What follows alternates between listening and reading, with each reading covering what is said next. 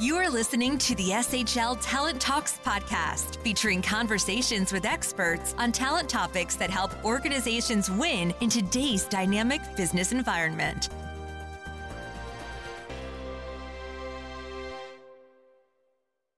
Welcome to SHL Talent Talks. My name is Lance Andrews. I'm an industrial and organizational psychologist, and I lead our solutions consulting team here at SHL. I'm joined by my two colleagues, Phil Diaz and Edgar Zapata. Phil and Edgar, how are you doing? Doing great. Thanks, Lance. Yeah. Doing well. Thank you so much, Lance. Great. Well, so Phil and Edgar, we talk technology hiring all the time. Just to get us started here, why don't you share with us and share with the audience some of the main challenges that we're seeing for hiring for technology roles? What are we hearing from? I think the biggest thing that we're hearing really is just the ever-changing environment in today's world and staying current with the hiring needs of developers and technology folks across the world. You know, we've kind of got hit overnight with a pandemic. We had to change up the way that we went about our hiring processes, from doing everything more from a virtual standpoint. And what we found is you really just can't take your physical recruitment process and simply move it online. There's a lot of moving pieces, a lot of ways that we had to work with our clients to kind of figure out the best ways to go about that. And I was just going to add in there exactly what Phil had just said. I'm hearing day in and day out from clients that they want to make sure that they are ready to move forward. A lot of these organizations have really made large investments over the last few years, but especially when pandemic hit, they really made some really large investments in their IT organizations. So they want to make sure they have the right tech talent in place to take them to that next strategic step. And so assessments being a big part of that piece. And a lot of times they just don't know where step one in the process is. And so that's kind of always a good question that comes into mind. Yeah, I mean, to that point, Edgar, I mean, I think it was a slow and steady, maybe a crawl or a walk to as organizations were becoming. Consumer behavior was gravitating towards e-commerce and digital ways of behaving and interacting with companies, and then all of a sudden, like you said, last year it was a giant leap forward in a very, very fast way. So organizations had to quickly become even almost purely e-commerce or purely digital overnight, otherwise they faced extinction. So that, yeah, the massive uptick in needing to have the skills to help build out the infrastructure to accommodate that was, so now retail organizations are shifting their balance. It shifted overnight to being e-commerce. So that definitely changed what the prioritization of that function, and having more resources brought in-house to enable that was a massive change brought on very rapidly last year. So yeah, maybe telling a little bit more, what are any specifics on how companies either are doing it well or some of the challenges they're having with adapting to that new environment? Absolutely. I mean, I couldn't agree with you more, and especially hearing from other clients, just even from a personal perspective, obviously prior to pandemic, I know myself, I wasn't really going into like a brick and mortar financial institution for my banking needs. I was really at that point already doing as much as possible virtual, whether it be on my desktop, laptop, or on my mobile smartphone. And with the pandemic, that really, as you mentioned, really just kicked things into gear. And so what a lot of these organizations, the ones that are, what I consider to be more forward-thinking and being really strategic, have really invested their resources in making sure that they've got the right tech hires in place. And the time to hire the right software programmer can be a really extensive, sometimes a 30-day, 60-day process. And we want to shorten that process because often these candidates, especially from like a technical perspective, will have multiple offers on the table. So a lot of times what they're doing is just making sure that they've got a efficient recruitment process in place, and that would include an assessment, a coding assessment that would help their organization be able to evaluate their candidate a lot quicker. So that's not only is it helping the the recruitment team, but it's also helping with the candidate process, because the candidate wants to get there pretty quickly as well. They don't want this long drawn out process where they're having to have this 1 hour to 2 hour long process with a lead of a technical team.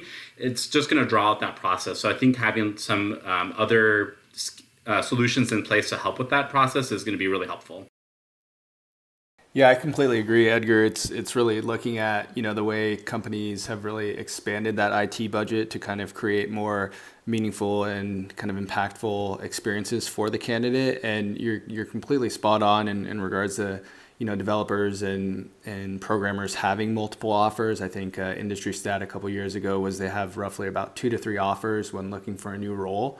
And it's really just working specifically with our clients to create that engaging candidate experience to where when they go through, they really get a day in the life of what it's like to work at that org in the engineering department, and then maybe helping them all the way through that selection process. Yeah, and expand a little bit more on the notion. We've touched on the skills part of it. Edgar, you've mentioned testing, but the entire, I guess, the selection portfolio that companies are evaluating.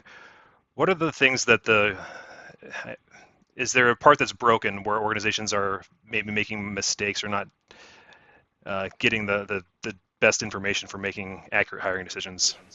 Yeah, I think what we've seen really in specific to technology hiring is in the last, however many years or so, companies were really focused on that hard skill, that technical skill, how well someone can actually program in Java, C#, how well they can do, front-end development in HTML, CSS. And what we're finding now in this virtual world is really the need to look at those other traits, the personality traits, the behavioral traits, those cognitive traits, and how they might interact with other team members, how they might work in an agile environment. So we are seeing more of this shift and moving away from those hard skills and kind of marrying it to those soft skills. So I think, organizations that are doing it really well have the ability to kind of look at not only the hard skill, but also the soft skill and how they're really going to impact the business overall, not just from a technical standpoint, but also, teamwork, just whatever it may be, just overall just impact to the organization. Yeah, and I'd have to agree with Phil on that piece as well. And that's definitely something that, I regularly meet with clients, and they're having these type of discussions as well as, focusing on just hard skills isn't enough, because everything's really changed, right? Everything's become remote, and now you're really having to communicate with your coworkers and colleagues effectively and efficiently via some other areas, whether it be through Zoom calls or virtual calls or whatever it may be. You have to be able to communicate. And so if you're only looking at one piece of the puzzle, which is that hard skills piece, you might be missing out on a really, truly great candidate who's actually going to help build out your team better by adding in there some of those communication skills and some of those other pieces. In fact, I read a Forbes article just a few weeks ago that talked about Google looking for machine learning talent, and they too look beyond just the technical skills pieces. They're looking at some of those pieces. Are they great communicators? Do they work with others? Are they flexible? And so these are just, obviously Google being a very highly technical organization and very admirable. These are what other organizations are also talking about as well. Yeah, I mean, if you think just how development teams, programming and engineering has changed in and of itself, leading up to even before everyone was forced into virtual work, that has actually changed that mix of those soft skills too. I mean, it's interdependent. You're working in sprints, you're working on agile teams, and you've got a lot of interpersonal interdependencies that require that teamwork, collaboration, different types of analytical skills that haven't necessarily been the focus, and you'll miss when just looking at a pure technical evaluation. So I think certainly on the mark there. Something, it just jogged a memory too. I mean, just thinking about something I talk to customers. So putting on my IO psychologist consultant hat on too, and my career has been focused on building and maintaining assessment programs for not just tech hiring and just across the board. But one of the things that I saw, and this certainly applies in this scenario, is that last year as organizations were forced to quickly shift everything 100% virtual for their hiring process, I think they learned really quickly that it wasn't as simple as just taking all of the components that were in place for their physical in-person process and moving that virtual. Just as simple as how are candidates learning about the organization? So they're coming on site, they're getting to see the campus, they're getting to meet they're seeing the cafeteria, and they're seeing all the different the physical work environment and the perks and getting to meet team members. How do you replicate that in a completely virtual process, and how do you convey the culture and help the candidates make that decision themselves? That was something that most organizations were missing, and I think are even still now trying to infuse that back into the process. Anything about the candidate experience or the hiring process for digital or like technology roles that you're seeing? Any trends or challenges or customers that are doing it well? I'd say another trend that we saw just by introducing, a type of online recruitment process is really from an attraction standpoint, the ability to kind of get some passive candidates or even candidates that you wouldn't see from a resume standpoint. What we found in technology is a lot of these developers are going through these coding boot camps. They have degrees in finance, accounting, marketing, but they are fantastic developers. And organizations have found a really unique way to attract, people that might not be seen through a LinkedIn or a job board just by having that background in development. And it turns out that these folks in that finance background are some of their top developers. So just the ability to kind of use a solution to look outside of the typical recruitment process we've seen as a great trend for folks, and a great way to kind of bring in some more people from a diversity and inclusion standpoint. And I was just going to add in there, to bring it to like a more of like a customer specific example. I do have a really large organization that's a financial services organization. So they do the mortgage industry. They work in the mortgage industry. And so obviously over the last year, unless you've been living under a rock, we all know that mortgage rates have hit an all-time low over the last few decades.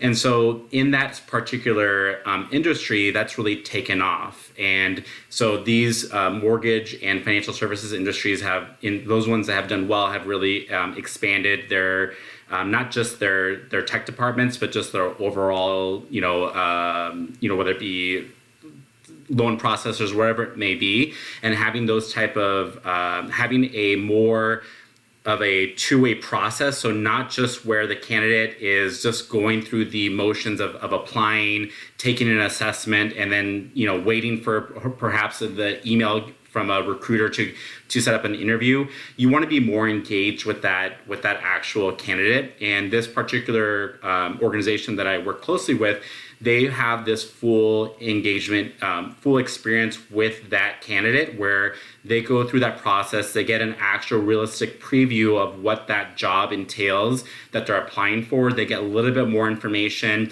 They kind of have a step in the process, so they're constantly being communicated throughout the entire process in the application process. And it's really just helped both not just the candidate, but also the organization, because even if that candidate isn't accepted at the organization, you want that candidate to have a really good experience so that it gives a good brand name recognition for that organization as well. Yeah, that's a great point. I mean, I think we often forget that a recruitment process is a two-way form of communication. Of course, the organization wants to learn whether or not this person has the ability or the potential to succeed, whether they're a fit, but the candidate is evaluating them just as much. I mean, do they see themselves being able to contribute? Do they want to work for you as an organization? And to Phil, I think, what was it, candidates have 2 or 3 offers on the table. So creating value for the candidate to make not only a memorable experience, but one that is actually helping them with that decision-making process is certainly something that the better organizations, if you have a more thoughtful end-to-end experience that is helping inform the candidate, they're going to be more likely to make a better informed decision, and hopefully to work with you as the company with an offer on the table. Yeah.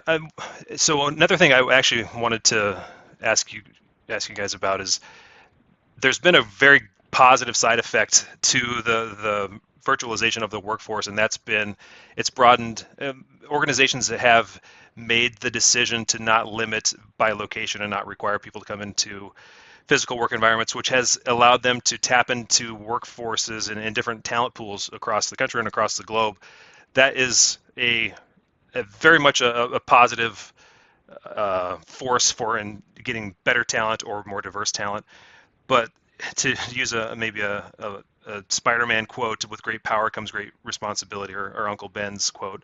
I think that scale, the ability to have that scale, also then brings on a new set of challenges to ensure that if you're not appropriately planning for how to unbias or debias a selection process, you could potentially bake in some type of bias into your hiring process. So do you see anything that organizations are doing to proactively combat that, to ensure that they're actually helping promote a diverse workforce rather than potentially baking in some type of bias or a discriminatory hiring process? Yeah, Lance, I think that's a really good point. I think what we saw in the past as trends is, a lot of the times this process would be handled by the IT teams, by the technology folks.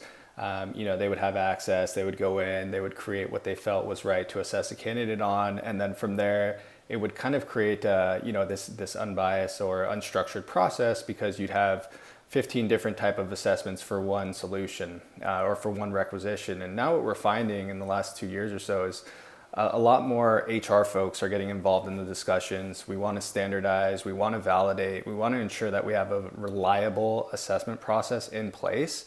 And I think it's really helping the conversations and internally at our clients' organizations, just from HR teams and technology teams being on the same page and understanding why there is this need to validate.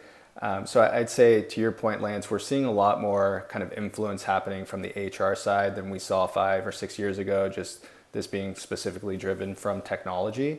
And once again, I think that's really just helping shape the internal discussions and helping shape where these solutions can kind of expand internally at an organization. Yeah, and I couldn't agree with that more as well. I mean, obviously these organizations need to have a process where the candidate feels like they have a fair shot at it. And I couldn't tell you the number of times I sit on conversations where these organizations, don't have a structured, whether it be an interview process in place, and they kind of were, the tech department was very, loosey-goosey. They were still, following their gut instinct, and maybe they would have the technical manager, actually evaluating a set of unvalidated questions that just came from, something they searched online for that's not validated, again, from an IO perspective. You're really at that point introducing subjectivity into the whole process. And that's something that these organizations need to step away from. They need to start looking at trying to eliminate that subjectivity into that process. And by having assessments as a piece of that puzzle is going to be really helpful. But then on top of that, as previously mentioned, making sure that you're looking at the person from like a holistic approach. So you're not just looking at just their hard skills, but you're looking at some of those other areas that that your organization needs that person to bring, that they're able to, the soft skills that they can bring to that organization as well. And that's really helped with some of the diversity aspect. Yeah. Well, yeah, and you mentioned the gut feel, and part of the challenge there is, you ask 5 people whether they feel they're a good judge of character or not, and no one's going to say no. Everyone is going to trust their intuition, but even more fundamentally to saying one person's gut feel, if you have 5 people in that decision-making process, their idea of whatever that gut feel, whatever their definition of what good looks like, is probably different. So taking a very simple thing is to come to some common agreement about what the success profile is. What are the traits you're looking for? What are the competencies, abilities, experiences, and technical proficiencies, and laying that on the table. And that's one of the most basic things, so that you all have an agreement on what you're actually looking for, because otherwise you're in this scenario where everyone is just trusting their gut, and there's no actual definition of what that is. And you get into a scenario where you're more likely to favor a couple very visible traits, like a technical proficiency, without looking at the soft skill, to use that phrase that you brought up, Edgar, the competencies that are truly important for success. And you really kind of exacerbate that when you've got multiple people with different definitions of what they're looking for. Cool. And I guess, Lance, to kind of tie things back to my previous statement and looking at ways that, some of our clients and organizations are going through kind of more of a standardized process and looking at ways that they can validate, certain types of assessments. Are you seeing any specific trends happening, in your discussions in the IO realm in terms of, maybe the more why validation and the need to have it in the technology space? Yeah, and that's a good question. And one of the things that I think is inherent to this, kind of what I was just mentioning before, but having the definition of what you're looking for, just establishing that. I mean, there's some tools that we have in our toolkit as IO psychologists. Job analysis, it's not exciting, but it's important, and just it doesn't need to involve a really large scale effort to gather tons of data, but just having a structured approach for establishing what those characteristics look like. And it's easy with skills, and that's the thing with technology jobs. You can say, I need people that have these coding skills or these programming abilities or this engineering experience. But taking a step back to look at how your teams work together, what capabilities you need that are beyond those skills, and just having a structured process for engaging subject matter experts. That's current employees, managers, so that you can just get on paper what you're looking for and have interview questions. And ideally, we have assessment tools that help you tap into those competency-based abilities or potential measures that round out the view along with skills assessments. But just taking a structured approach, a job analysis, or at least some focus groups to identify what you need. And organizations are doing that more and more, because the shift from needing just skills to looking at broader competencies has been happening. I can't remember. I think both of you have mentioned that at various points, and that's happened. And organizations are taking more of a structured approach to defining that. And it also helps with, people are moving around. So like certain pushes in development cycles, you need more of a focus on certain language capabilities, but then you're going to need additional another project down the road in 6 months where you need a different set of skills. And so having a bench, a mix of capabilities throughout your workforce, and just knowing where you have different strengths and weaknesses and deploying your talent appropriately is another way organizations are tackling it. So having more of a portfolio and understanding the capabilities of your team and where they have strengths and where they're best suited, and deploying your talent so that when you create these agile teams, you can do it based off of objective information from skills to competency-based measures. So taking a more holistic view of how you define success and how you measure the capability and potential to succeed against those work requirements is probably one of the biggest things that I've seen. Yeah. Cool. Awesome. Well, thank you. Well, Phil and Edgar, it was great catching up, great chatting. We talk about technology selection and hiring all the time. Would look forward to talking to any of you that are listening about this more. If you're interested in more on our point of view, the three of us actually have a webinar coming up in May, and would be glad to have you there. We actually have some guests coming as well. So if you want more information on this topic or anything else, please check out shl.com, and we look forward to hearing from you. Thanks for the conversation, guys. Thanks so much. Thank you all. Cheers. Thanks for listening to the SHL Talent Talks podcast. To learn more about our work helping organizations attract and select candidates and identify and grow leaders, please visit shl.com.